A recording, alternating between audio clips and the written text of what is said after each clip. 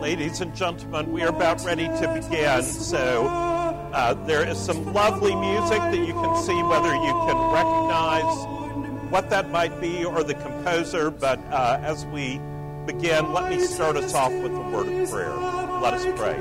Father, we thank you for this night, for this chance to gather in your name. We thank you for this wonderful book we're studying. Lord, we pray in the midst of all of the themes and stuff going on in this book, that you would help your truth come and be settled into our hearts. We pray in Jesus' name. Right, so does anybody know what the... Could just keep listening to that? I would be very happy to just keep listening.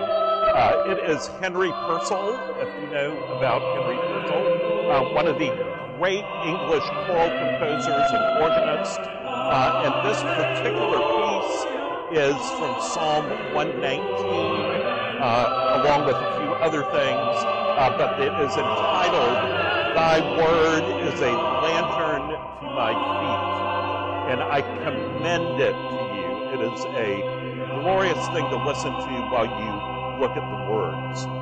So, that is enough of that, and we will switch over to our PowerPoint. St. John's College, Cambridge, which is probably after King's College, Cambridge, the next best choir there.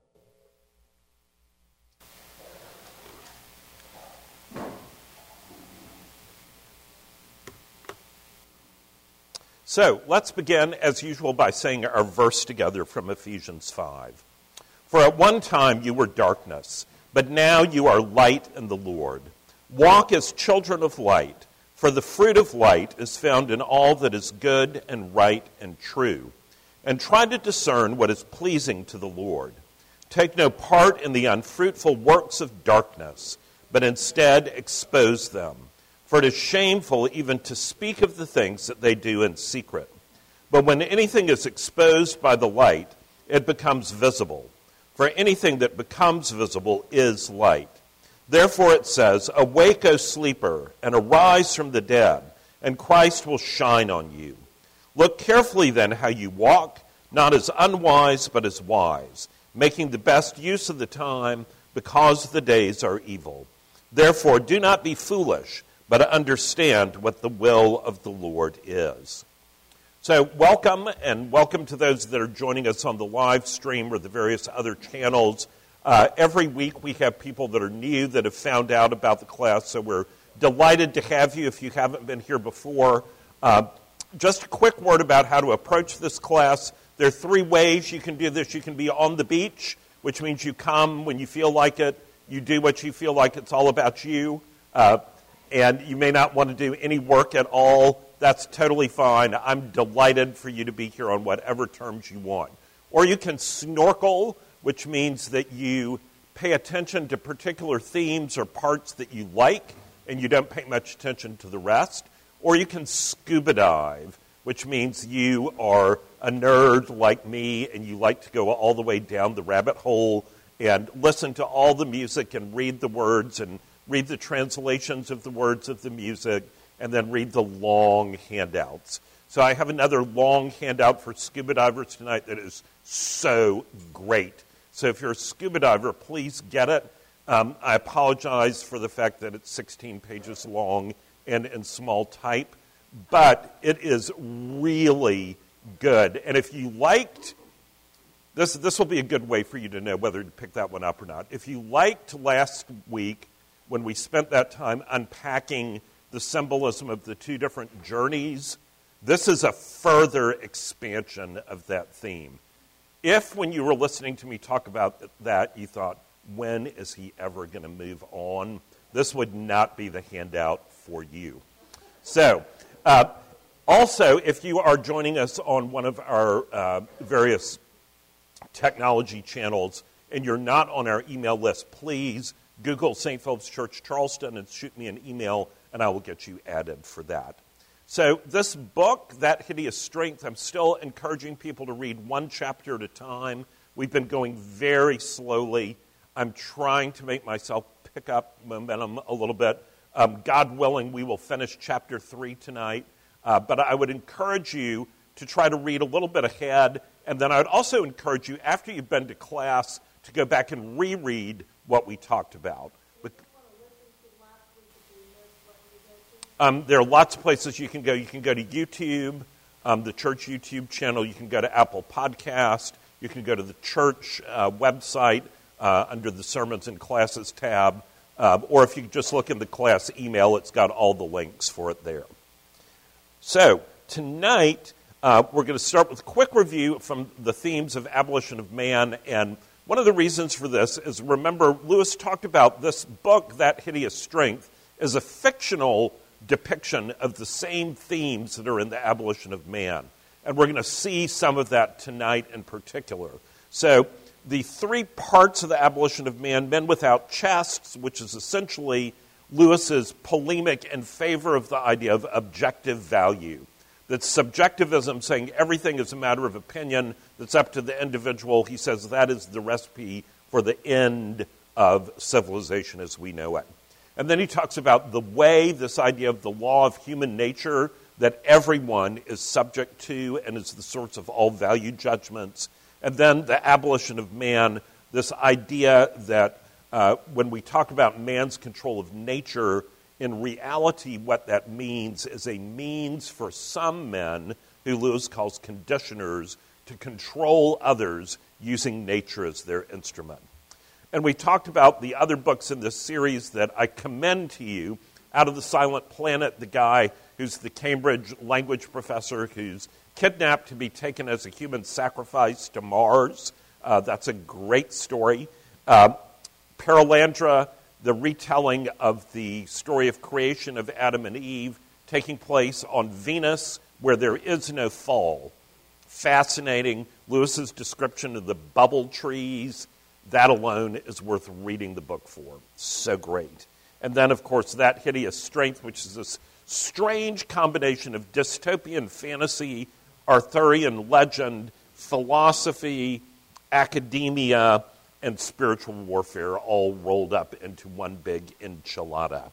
So, well, remember that the title comes from that medieval poem and dialogue and the line, "The shadow of that hideous strength, 6 miles and more it is of length," referring, of course, to the Tower of Babel, the idea that man thinks he can be God and he can do a better job than God's doing, and no thank you, we don't need God anymore, we can manage quite well on our own, which is the subtext behind this entire book. I'm not going to go through this whole list of characters, but I do want to just look at the ones right at the end who are the newer characters. We're getting more sinister characters being added into the story. So we have Grace Ironwood, who's not sinister. She is at the community of St. Anne on the Hill, and she is the one who is the interpreter of dreams and visions. Ivy Maggs is the part-time housekeeper for the Studdocks, who are sort of the protagonist in the story. John Wither. What a great name. Just think about wither. Wither is what happens when people give me houseplants. They wither and die. And John Wither, that's basically what he seems to accomplish through his work, causing that kind of thing to happen to other people. He is the deputy director of the NICE. We also talked about Bill Hengist, who was the renowned professor of science at Bracton, who had been hired by the NICE, but as soon as he got there, he decided he needed to get out because it was clearly corrupt. Professor Philostrato is an eminent Italian physiologist who works for the NICE. And then Fairy Hardcastle, one of the more memorable and creepy characters in this story, who is a aggressive woman of disordered loves who is the head of the secret police at the NICE. Now, of course, that begs the question, why does the NICE need secret police? But we'll get to that later. So, you'll remember the book starts off in chapter 1 talking about the sale of college property. And Bracton College, this beautiful ancient college that has been around for nearly 1,000 years, beautiful old buildings, and this beautiful wood, an ancient forest that goes back to before the Middle Ages, and they are selling it off to the NICE. And in that section of the wood is what is reputed to be Merlin's Well. We haven't really gotten into a lot of the King Arthur stuff yet, but that is coming. So that's what that starts off with, and also with some of Jane and Mark's marriage problems. Jane wanting to be completely independent and feeling that marriage is holding her back from all that she could be. Mark being absolutely desperate to get promoted in academia and to feel like he is somebody in his job. So then in chapter 2, Mark gets invited to dinner with some of the college administration. He is over the moon. He has been noticed by the people who count. And so he is thrilled at his progress with that, and he is then invited to check out the NICE, the ultimate inner circle, which he is thrilled about. Mark is invited to go to their headquarters, and that's the story we unpack as he goes in the sports car, running over animals, scaring people in the streets, zooming to get to the NICE headquarters that is in a blood transfusion office. Just think about that. And then Jane, who is taking the slow milk train through the beauty of the countryside to St. Anne's on the Hill. So, we talked last week about the events that happen once Mark gets to the NICE, and he has this conversation that, if you haven't read this part, please go read this. It's just brilliant, because Lewis has Wither having this conversation with Lord Feverstone and Mark Studdock about, Mark thinks the conversation is about whether he is getting a job at the NICE or not, which seems like a reasonable thing to talk about at what's supposed to be a job interview. and they evade it in every possible. It's just a masterpiece of obfuscation and word after word after word without saying anything at all. So that happens. Mark is very confused. Then he's very happy because he meets Bill Hengist, who he knows from Bracton. And then Hengist is telling him this place is terrible, don't have anything to do with it. But Mark is so caught with this idea of being part of the inner ring that he can't really hear that. And then Philostrato, who's famous, notices Mark, and Mark's whole pride just is inflamed again, and so he gets very excited about that. But then he is told by Philostrato that the only people that matter at the Nice are Wither and Fairy Hardcastle, who's the head of the internal police. So then the action shifts over to St. Anne's on the Hill, where Jane goes and she passes a church and crosses. It's pretty obvious what Lewis is trying to say here. And then she goes to this old manor house where there's this beautiful long wall with a door in it and a little bell. Well, Lewis is obsessed with doors and walls and bells. You can find them in lots of his stories. But she is simultaneously drawn and repelled by this place. And when she's admitted through the door, there's this fabulous garden that is full of fruit-bearing trees and vegetables and flowers. And she walks through this long, long, long garden before she gets to the house. And eventually meets Miss Ironwood, the person who's supposed to be able to interpret her dreams. But Jane and Miss Ironwood are coming from radically different perspectives. And so they have a conversation that's kind of one of these like this. They just don't communicate because Jane sees these dreams and visions as some sort of disorder from which she needs to be cured. And she wants to eliminate them. She doesn't want to understand them. She doesn't want to have anything to do with them because she feels like they are interfering with her life. Whereas Miss Ironwood sees these dreams and visions as a way that God is trying to communicate and that they need to be interpreted. And so she is anxious to have Jane discuss them. Jane doesn't want to talk about them. She just wants to get rid of them. So this is as if somebody went to the doctor to try to get cured of a sickness, and the doctor actually wanted to study the person instead and didn't want to cure them. It's not a perfect analogy, but that's sort of what's going on, and it doesn't end very well. So Jane gets very frustrated and angry and says, "This is not appropriate that you are trying to use me for your ends," and she feels very offended and runs out of the place. So meanwhile, Mark, her husband, is now spending the night at the Nice. And he is spending time with Fairy Hardcastle. Fairy Hardcastle is the very uncouth woman. I don't know if it strikes you when you read this how really uncouth she is, because we're sort of used to this kind of thing in our culture today. But if you think about 1940s England, a woman or a man, for that matter, who conducted themselves in this matter would be absolutely beyond the pale. I mean, it's just sort of unimaginable. She's crude. She's rankly sexual. She's chewing on this cheroot tobacco thing all the time. She is vulgar, and she also is very suggestive. So Mark doesn't quite know what to make of her, but he's sort of simultaneously attracted and repelled. He's not attracted physically, but he finds her to be interesting. And she suggests that they need to work together because the secret police and the sociologist want the same thing. Now remember, Lewis doesn't think sociology is a real field. He doesn't think it's a real science. I'm sorry if anyone majored in sociology. You can take that up with Lewis in the afterlife. But he is not a big fan of sociology, and so it's no accident Mark is a sociologist.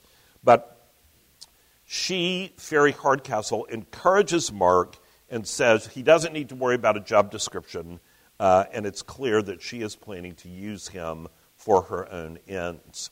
So Jane, as she is on her journey back from St. Anne's, you know how sometimes when you make a decision and you're not quite sure whether you did the right thing and you want to convince yourself that you did the right thing and you rehearse over and over in your mind and maybe exaggerate a little bit about why you were right and the other person was wrong, and you let that, maybe none of y'all do that, maybe it's just me, but you let that sort of feed for a while, and so Jane spends the entire train ride back doing that.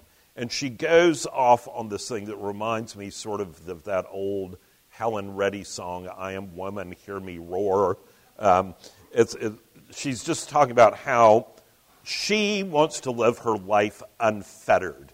And she is angry with herself at some level for having gotten married in the first place. She feels resentment against Mark. She feels resentment against love. She feels like it's invaded her life, and that she feels like women, when they get married, give up so much, and she resents that men don't appreciate this. And it just makes her that much more determined to certainly not ever have a child. And so she is getting all worked up about that. And then when she gets home, the phone is ringing, and it's Mother Demble, who is the woman who's the wife of a professor who really helped look after Jane when she was a college student. And she has great affection for them, although she doesn't agree with them. She thinks they're very backwards. And, of course, she's smarter than they are. She's 23.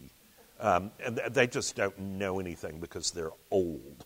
But Mother Demble is having a crisis and says, can I please come over? And Jane says yes. So that's the end of chapter 3. So at some level, we can say we have finished chapter 3 now. Except not really.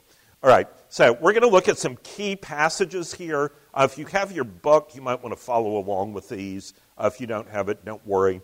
But I just am going to read a couple of these, and I want to just point out all of the different themes that are going on in here. It's quite remarkable. So Mark did not ask again in so many words what the nice wanted him to do, partly because he began to be afraid that he was supposed to know this already, and partly because a perfectly direct question would have sounded a crudity in that room, a crudity which might suddenly exclude him from the warm and almost drugged atmosphere of vague yet heavily important confidence in which he was gradually being enfolded. That's a great description of the lure of the inner ring. And remember, Mark is so terrified of being embarrassed that this is about the fourth level that he's gotten to of where they're assuming that he knows things, and he has no idea what they are talking about, and he's just nodding and smiling and hoping he doesn't get found out. Not that any of us could relate to that. So the inner ring theme. Then this next theme, Bill Hengist, the guy from Bracton who's at the Nice but leaving, is talking to Mark about the meeting at the college about selling Bracton Wood that Bill Hengist was not at. And Hengist says to Mark, it made no difference what decision they came to. Oh, said Mark with surprise. It was all nonsense, said Hengist. The Nice would have had the wood in any case. They had powers to compel a sale. What an extraordinary thing. I was given to understand they were going to Cambridge if we didn't sell. Hengist sniffed loudly. Not a word of truth in it. As to its being an extraordinary thing, that depends on what you mean. There's nothing extraordinary in the fellows of Bracton talking all afternoon about an unreal issue. And there's nothing extraordinary in the fact that the Nice should wish, if possible, to hand over to Bracton the odium of turning the heart of England into a cross between an abortive American hotel and a glorified gasworks. The only real puzzle is why the Nice should want that bit of land. And one of the things you see here This is one of the first instances of something that's going to be a big theme through here. The nice lies through its teeth. It lies and lies and lies and lies. And it makes itself sound very plausible. And it tries to convince the public that what it's doing is for everyone's good. But it's just lie after lie after lie. And Bill Hengist is very sensitive to this. And so he calls out and tries to explain to Mark about this. And then this whole idea, sorry since we're Americans, but the idea of an abortive American hotel, that's kind of a loaded phrase. So abortive doesn't actually have anything to do with abortion here, but he's using that word because it is a word that's associated with death. And the idea is that Americans are tacky and tasteless and all of those kinds of things. It's like putting up, remember what chain hotel architecture looked like in the 1960s? You can think of the old Howard Johnsons on Savannah Highway, if you've been around Charleston for a while. Not very beautiful. And so he's talking about that kind of thing right in the middle of this beautiful medieval English village and how just awful that is. And Gasworks has got that double meaning of what a utility company would look like, ugly, noisy, bright lights, but also the Nazi gas chambers. So he's saying what the nice is up to is nefarious, it's evil, we don't know what it's all about, but it's clearly not good. So then Mark, trying to justify himself, I have a strong objection to being put in a false position, began Mark. Listen, my friend, interrupted Philostrato, you must put all such ideas out of your head. The first thing is to realize that the nice is serious. It is nothing less than the existence of the human race that depends on our work, our real work, you comprehend. You will find frictions and impertinence among this canaglia, this rabble.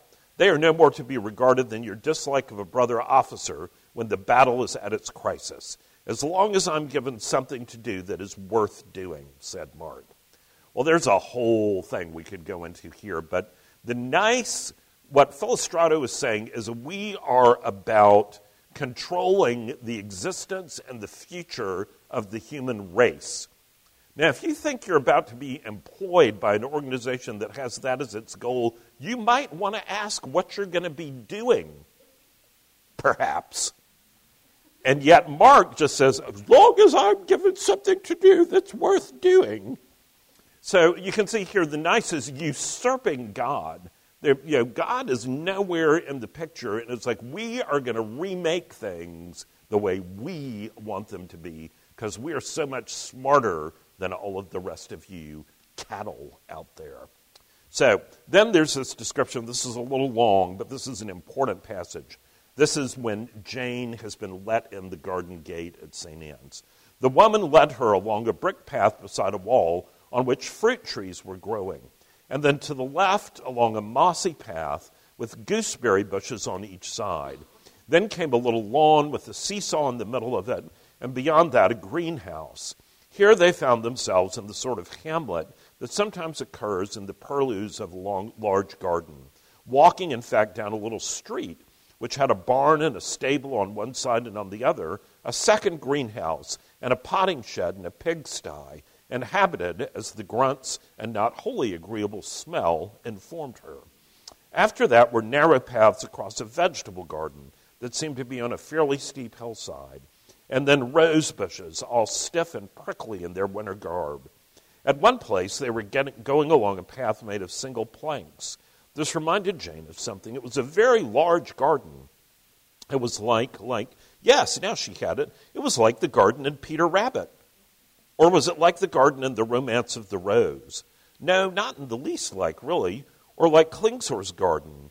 Or the garden in Alice. Or like the garden on the top of some Mesopotamian ziggurat, which had probably given rise to the whole legend of paradise. Or simply like all walled gardens. Freud said we liked gardens because they were symbols of the female body. But that must be a man's point of view. Presumably gardens meant something different in women's dreams. Or did they? Did men and women both feel interested in the female body, and even though it sounded ridiculous in almost the same way? A sentence rose to her memory. The beauty of the female is the root of joy to the female as well as to the male. And it is no accident that the goddess of love is older and stronger than the god. Where on earth had she read that? And incidentally, what frightful nonsense she'd been thinking for the last minute or so. She shook off all these ideas about gardens and determined to pull herself together. A curious feeling that she was now on hostile, or at least alien ground, warned her to keep all her wits about her. So Lewis is playing with us here. But this idea of the garden is huge. Of course, it's deeply rooted in the idea of the Garden of Eden, paradise, that God's creation is all about growth and beauty and variety and fruitfulness and all of those kinds of things. And several different great literary gardens are talked about here. And the interesting thing that you see is that Jane wants to reject all of that. It makes her uncomfortable. This whole idea of growing and fruitfulness and beauty and all of that. And the other thing that Lewis is getting at here is the image of God that is reflected in male and female. And you will remember in Genesis, in the creation account, it says, and God made man in his own image. He created them. Male and female, he created them. And that together, male and female bear the image of God. And there's a complementarity there, that there are different gifts and different ways that each of those reflect the image of God, but that together there is a beauty and wholeness that is ordered. Remember St. Augustine, back when we were talking about abolition of man, rightly ordered loves, things in their right relationship to one another. And Lewis is showing us through this garden. Remember, a garden is cultivated. It's cultivated. Gardens don't just happen. And remember, in the Garden of Eden, the work in the garden of cultivating comes before the fall. A lot of people get confused about that and think work is a curse. Well, you may feel like your job is a curse, but work is not a curse. Work is a gift from God, and the cultivation of the garden is going to be an image that runs through this story and this whole idea of male and female, the joy of the differences between male and female being part of that complementarity of the image of God. So, the next part. Poor Jane. She's so determined to be independent, and she's just had this vision as she's walking through the garden where these words come to her. So she sits down to wait for Miss Ironwood, and she picks up the only book on the coffee table. She opens it and reads, "The beauty of the female is the root of joy to the female as well as to the male. And it is no accident that the goddess of love is older and stronger than the god. To desire the desiring of her own beauty is the vanity of Lilith, but to desire the enjoying of her own beauty is the obedience of Eve. And to both it is in the lover, that the beloved taste her own delightfulness. As obedience is the stairway of pleasure, so humility is at that moment, the door was suddenly opened. Jane turned crimson as she shut the book and looked up." So she's just had this vision walking through the garden. She sits down in the waiting room, picks up the book, and there the words that came into her mind are printed on the page that she opens the book up to. But she is so determined that she's in charge that she just ignores it. She's had this showing or this sign that has happened to her, but she just is so angry about wanting to do her own thing that she refuses to even have a sense of wonder about it. So then, this is from her interview with Miss Ironwood. "Disappointment shadowed Jane's face. Then can't anything be done about it, about the dreams? They were horrible dreams, horribly vivid, not like dreams at all." "I can quite understand that," said Miss Ironwood. "Is it something that can't be cured?" "The reason you cannot be cured is you are not ill."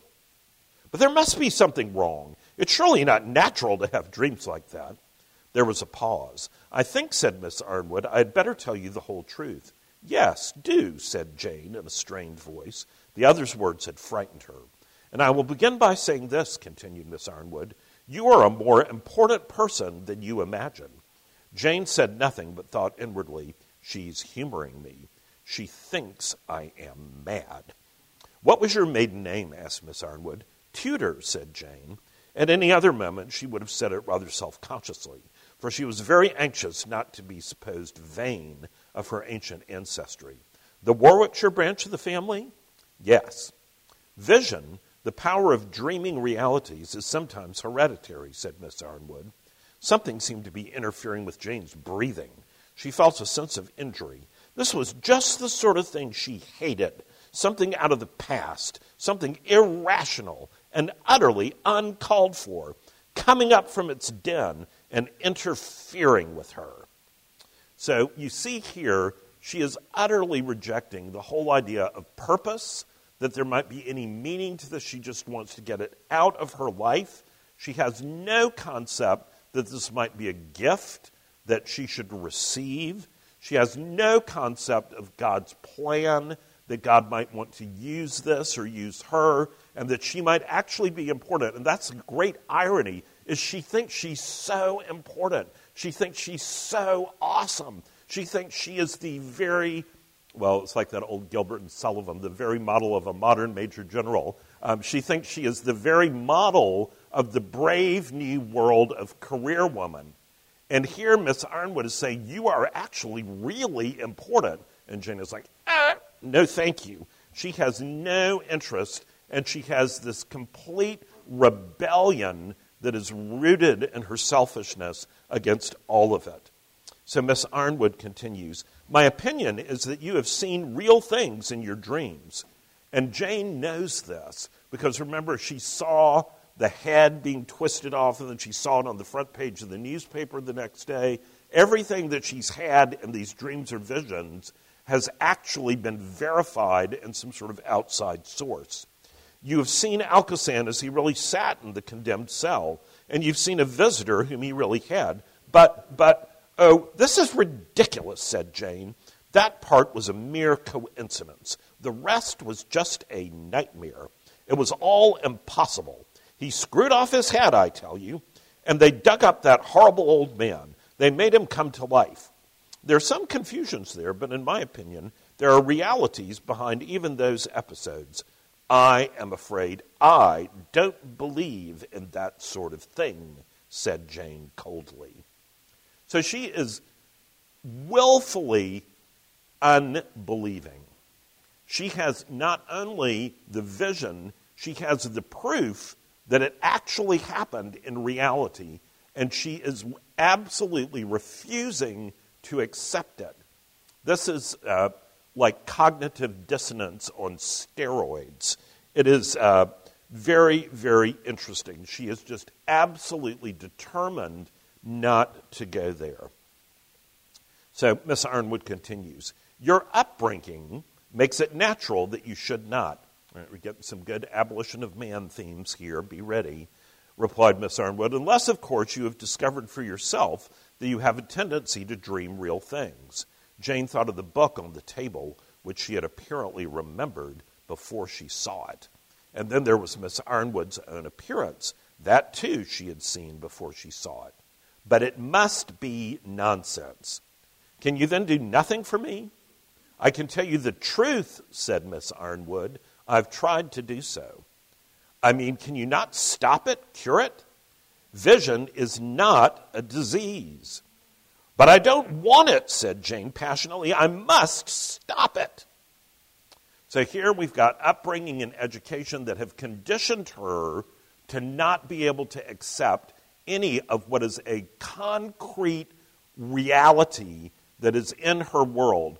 She is confronted with concrete reality and denies it because of the way she's been brought up and educated. She is rejecting her identity. She's rejecting her gifting, and she says, it is up to me to determine who I am. Does that sound familiar? So, yeah, we're going to get much more of that later on. All right, and then some more from Miss Ironwood. We know your dreams to be partly true because they fit in with information we already possess. It was because he saw their importance that Dr. Dimble sent you to us. Do you mean he sent me here not to be cured, but to give information, said Jane? The idea fitted in with things she'd observed in his manner when she first told him. Exactly. I wish I had known that a little earlier, said Jane coldly, and now definitely getting up to go. I'm afraid it's been a misunderstanding. I had imagined Dr. Dimble was trying to help me. He was, but he was also trying to do something more important at the same time. I suppose I should be grateful for being considered at all, said Jane dryly. And how exactly was I to be helped by all this sort of thing? The attempt at icy irony collapsed as she said these last words, and red, undisguised anger rushed back into her face. In some ways, she was very young. Young lady, said Miss Ironwood, you do not at all realize the seriousness of this matter. The things you have seen concern something compared with which the happiness or even the life of you and me is of no importance. I must beg you to face the situation. You cannot get rid of your gift. You can try to suppress it, but you will fail, and you'll be very badly frightened. On the other hand, you can put it at our disposal. If you do so, you will be much less frightened in the long run, and you will be helping to save the human race from a very great disaster. Or thirdly, you may tell someone else about it. If you do that, I warn you that you will almost certainly fall into the hands of other people who are at least as anxious as we to make use of your faculty and who will care no more about your life and happiness than about those of a fly. The people you've seen in your dreams are real people. It is not at all unlikely that they know that you have involuntarily been spying on them. And if so, they will not rest until they have got found of you. I would advise you, even for your own sake, to join our side. Well, there's a lot to unpack in there, so we're just going to skim the surface of that. But Jane has worked herself into righteous indignation that Dr. Dimble, who she thought was her friend, because he sent her to these people and they didn't want to do exactly what she wanted them to do, he must have been manipulating and using and taking advantage of her. And so she has gotten her nose out of joint, and she feels very angry and manipulated.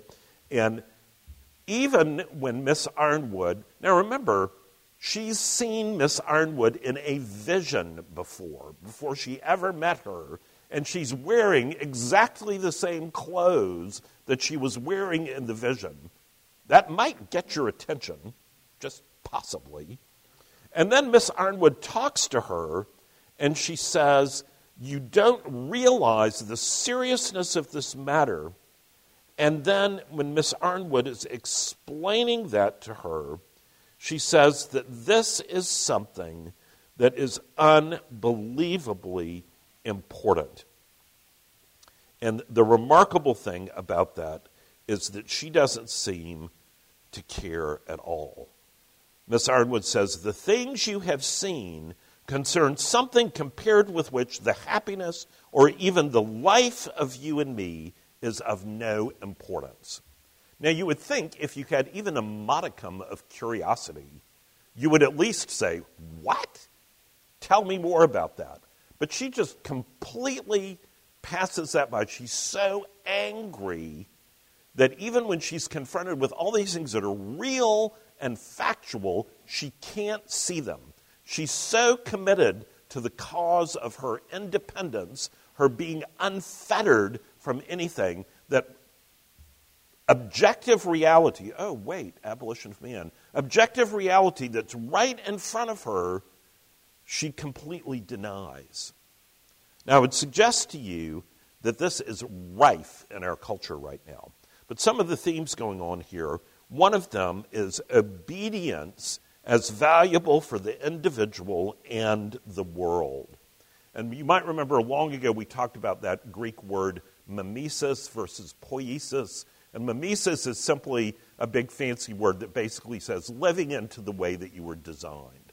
So, for example, if you are somebody who is really gifted at being a long-distance runner, you probably wouldn't want to try to be a linebacker on a football team. That's not going to work out very well. You will probably get hurt, and you won't be very good at it. And so it's the idea of living into your design brings human flourishing. And that's true when people live into their design, it causes flourishing. And when groups of people live into their design, it causes human flourishing. But when we refuse to do that, it's just like what St. Paul talks about in Corinthians with the body. If every part of the body decides, I'm a hand, we're all going to be hands, that's not going to work very well. And Jane is so caught in the spirit of the age of thinking it's all about her and what she wants and what she believes, even in the face of objective reality that says she's wrong, that she gets seduced by that. There also is spiritual warfare that's kind of a subtext through all of this. So now we have gone from St. Anne's on the Hill and the lovely garden in Miss Ironwood, and now we are back in the clutches of the nice in their temporary headquarters in the blood transfusion laboratory. So Mark is here.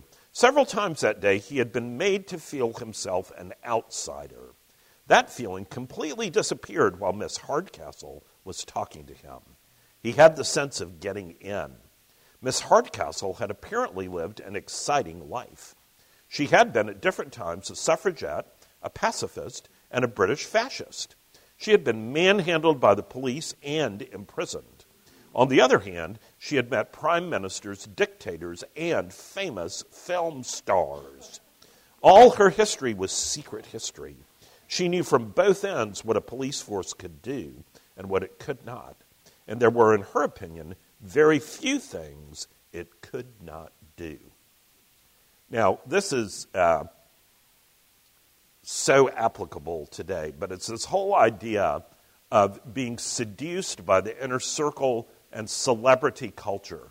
You know, just the fact that Mark is so impressed that this disordered woman has met prime ministers and dictators and famous film stars. You can just hear the disdain dropping from Lewis's pen as he writes that. And if Lewis could look today and if we could explain to him the concept of Instagram influencers, he would probably just pass out and die right on the floor. Because this whole idea that people would follow these people and pattern their life because of that, instead of living into who God made them to be, and again, mimesis, living into what they were designed for. And it's just such an example of how Mark is just seduced by this. He's totally seduced by it. So then it gets even worse. Mark gathered that for the Ferry, the police side of the Institute was the really important side. It existed to relieve the ordinary executive of what might be called all sanitary or health cases, a category which ranged from vaccination to charges of unnatural vice, from which, she pointed out, it was only a step to bringing in all cases of blackmail. As regards crime in general, they had already popularized in the press the idea that the Institute should be allowed to experiment pretty largely in the hope of discovering how far humane remedial treatment could be substituted for the old notion of retributive or vindictive punishment. That was where a lot of legal red tape stood in their way. Habeas corpus, individual liberty, that's the red tape they're talking about. But there are only two papers we don't control, said the Ferry, and we'll smash them. You've got to get the ordinary man into the state in which he says sadism automatically when he hears the word punishment, and then one would have carte blanche. Mark did not immediately follow this, but the Ferry pointed out that what had hampered every English police force up to date was precisely the idea of deserved punishment. for the dessert was always finite. You could do so much to the criminal and no more. Remedial treatment, on the other hand, need have no fixed limit. It could go on till it had effected a cure, and those who were carrying it out would decide when that was. And if the cure were humane and desirable, how much more prevention? Soon anyone who had ever been in the hands of the police at all would come under the control of the nice in the end. Every citizen. And that's where you and I come in, Sonny, added the fairy, tapping Mark's chest with her forefinger. There's no distinction in the long run between police work and sociology. You and I've got to work hand in hand. So there's a lot in there as well. But one of the things that Lewis is trying to point out here is that it is very easy for tyranny to develop in these kinds of situations. A tyranny, I can't remember if Lewis said this or someone, the worst tyranny is one that is exercised by someone who thinks they're doing it for other people's good.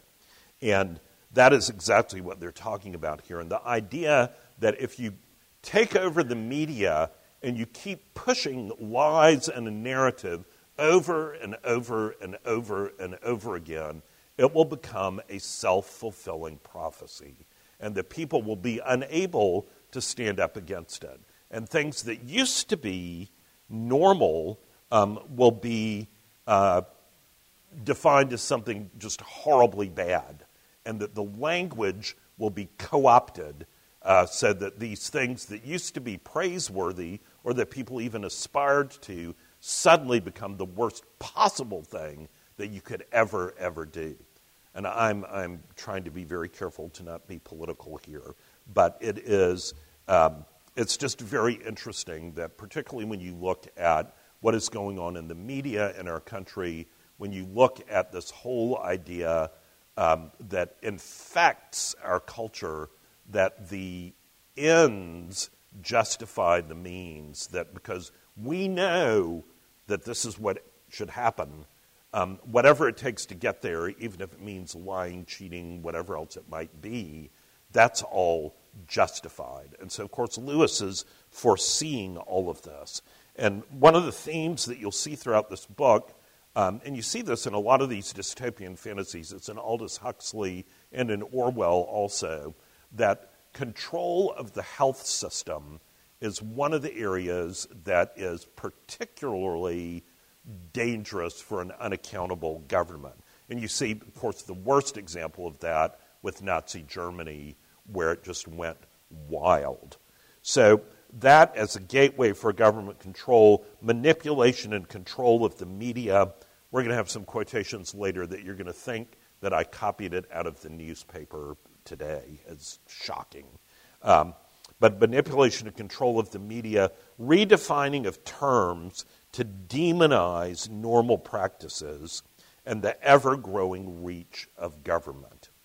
So, then there's a fascinating little section right at the end of the chapter where Mark is talking to Bill Hengist about why Hengist wants to leave the nice. So this is Hengist speaking, who is the most eminent scientist. Remember, Lewis tells us he's one of the only two people in Bracton College that had an international reputation as a scientist. But they said he got no respect at Bracton because he was the wrong kind of scientist. He believed in absolute truth. So Hengist says this, I came here because I thought it had something to do with science. Now that I find it something more like a political conspiracy, I shall go home. I'm too old for that kind of thing, and if I wanted to join a conspiracy, this wouldn't be my choice. You mean, I suppose, that the element of social planning doesn't appeal to you? I can quite understand that it doesn't fit in with your work, as it does with sciences like sociology, but there are no sciences like sociology. And if I found chemistry beginning to fit in with a secret police run by a middle-aged virago who doesn't wear corsets and a scheme for taking away his farm and his shop and his children from every Englishman, I'd let chemistry go to the devil. It's not an accident. I'd let chemistry go to the devil and take up gardening again. That's not an accident either. So this whole idea of true science versus scientism, political conspiracy, danger of amoral agents of control that get into positions of power. And Hingis continues, that's what happens when you study men. You find mare's nests. I happen to believe that you can't study men. You can only get to know them, which is quite a different thing. Because you study them, you, Mark, want to make the lower orders govern the country and listen to classical music, which is balderdash. You also want to take away from them everything which makes life worth living, and not only from them, but from everyone except a parcel of prigs and professors. So it's the whole idea that you don't treat men or women as individuals who bear the image of God. They're a social experiment. They are like rats in some sort of drug trial, and that they are not individuals bearing the image of God. And the problem with Mark's attitude and that of the nice is that they see people as things to be controlled or suppressed or improved. And again, this flies absolutely in the face of the idea of being created in the image of God. So Mark tries to make peace after this rather difficult conversation, and this is very British. He says, I suppose there are two views about everything, said Mark. Eh? Two views? There are a dozen views about everything until you know the answer. Then there's never more than one. But it's no affair of mine. Good night. And this is the whole idea of absolute truth that Lewis expounds in great detail in The Abolition of Man. So, just in case you missed it, there are a lot of themes in this chapter. I'm going to read this really fast. Lies, ends justify the means, works of death, usurping God's role, the fruitful garden and beauty, male and female image of God, signs and gifts, God's purposes, selfish rebellion, willful unbelief and disobedience, upbringing and education, rejection of identity and gifting, leading to self-determination. Obedience is valuable for the individual and the world. Importance of each individual in using gifts. Spiritual warfare. Danger of the lure of the inner circle and celebrity culture. Health and sanitary practice as a gateway to government control. Manipulation and control of the media. Redefining of terms to demonize normal practice. Ever-growing reach of government. True science versus scientism. Political conspiracy, danger of amoral agents of control, treating humans as image bearers, not as lab experiments to be controlled, and absolute truth. You can see why it takes me so long to get through a chapter. So, some practices of hope and wisdom as we start wrapping up. Let's say this verse from Philippians together. Finally, brothers, whatever is true, whatever is honorable, whatever is just, whatever is pure, whatever is lovely, whatever is commendable, if there's any excellence, if there's anything worthy of praise, think about these things. What you have learned and received and heard and seen in me, practice these things, and the God of peace will be with you. So a couple of practices to think about based on this chapter. First, pray that the eyes of your heart may be enlightened, because it is all too easy when you live in a culture that's full of what we just talked about for even Christians to have their vision clouded. And there's that gorgeous passage in Ephesians 1 where St. Paul says this, I pray that the eyes of your heart may be enlightened in order that you may know the hope to which he has called you, the riches of his glorious inheritance in his holy people, and his incomparably great power for us who believe. And it's this idea of praying that God would remind us by opening our eyes about the surpassing worth of his kingdom so we are not deceived. And then this passage that is so often overlooked, Jesus right in the middle of the Sermon on the Mount, and this is so key, the eye is the lamp of the body. So if your eye is healthy, your whole body will be full of light. But if your eye is bad, your whole body will be full of darkness. If then the light in you is darkness, how great is the darkness? And the idea here is the eye is kind of a metaphor for the way that you see things. the way that you see the world. And if the way that you see the world is healthy, your eye is that lamp of the body that gives light to the way that you live. But if your body has an eye that is unhealthy, if your vision is skewed, if you're like Jane Studdock, rejecting the objective reality that's right in front of you because you're so all about you, then your whole body is going to be full of darkness. So the second thing, soak in Scripture for sanctification. Jesus, again, in his high priestly prayer in John 17, sanctify them in the truth. Your word is truth. As you sent me into the world, so I have sent them into the world. And for their sake I consecrate myself, that they may also be sanctified in truth. We are sent into the world, but we need to have the truth of God's word sanctifying us and surrounding us as we go out. And that power of the Word of God is living and active, sharper than any two-edged sword, piercing to the division of soul and spirit, of joints and of marrow, and discerning the thoughts and intentions of the heart. Thirdly, seek out what your spiritual gifts are, use them, and seek to draw out and encourage the spiritual gifts of others. Those of you that have read ahead will know how critical the visions that Jane is having are to what the purposes of God are in the way the story unfolds. Imagine if you had a whole church full of gifted people who refused to use their gifts, who didn't encourage others in their body to use their gifts.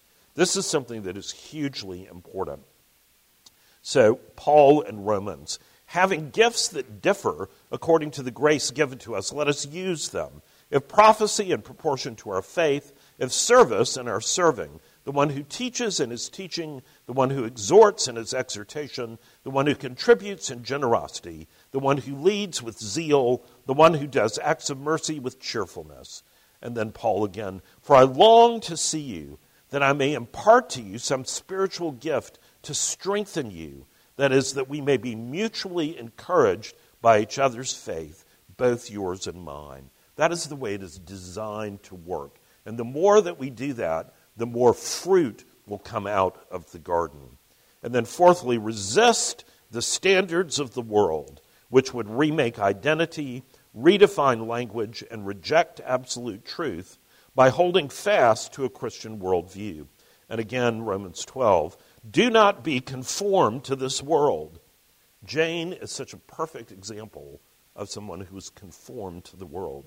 Do not, and Mark too, for that matter, do not be conformed to this world, but be transformed by the renewal of your mind, that by testing you may discern what is the will of God, what is good and acceptable and perfect. See to it that no one takes you captive by philosophy and empty deceit, according to human tradition, according to the elemental spirits of the world, and not according to Christ. That is something we all need to work on because we are being hammered on by our culture. I want to just close with something that's a little bit out of the box here. George Herbert, one of the great Christian poets of all time, born in 1593, an English priest, and this particular poem was one that Bishop Lawrence talked about during our clergy retreat, and it was so on point. And we just wanted to share it with you, and I'll try to unpack a little bit of this. O book, infinite sweetness, let my heart suck every letter and a honey gain, precious for any grief in any part to clear the breast, to mollify all pain. Thou art all health, health thriving, till it make a full eternity. Thou art a mass of strange delights, where we may wish and take. Ladies, look here. This is the thankful glass. Thankful glass is a mirror. This is the thankful glass that mends the looker's eyes. This is the well that washes what it shows. Who can endear thy praise too much? Thou art heaven's leader here, leader's ambassador, working against the states of death and hell. Thou art joy's handsell, first deposit. Heaven lies flat in thee. On the printed page, heaven is described, subject to every mounter's bended knee. It would take a long time to unpack all of that, but the idea is that Scripture is a treasure trove that we deserve to give more credence to in our day-to-day life. So with that, let me close this with a word of prayer. Father, we thank you so much for the fact that your word is true. And Lord, that you long to sanctify us in your truth. And that you have made us male and female in your image. That you've given every one of us marvelous gifts for the building up of your kingdom. Lord, we pray that you would help us to shake off the dirty clothes of our culture that we so often choose to dress ourselves in. And that instead you would give us new raiment that is the raiment of your Holy Spirit, that we might live lives of meaning and purpose and truth that would be transformative for your kingdom. We pray all these things in Jesus' name. Amen. Just so you know, two things. Next week, thanks to Bob Bowles' suggestion, there will be a question box on that little table, and I will be happy to have questions about anything about what we've talked about in class, and at some point I will take part of a class to answer those. And then secondly, please try to meet someone that you haven't met before you go home tonight. Thank you so much for coming.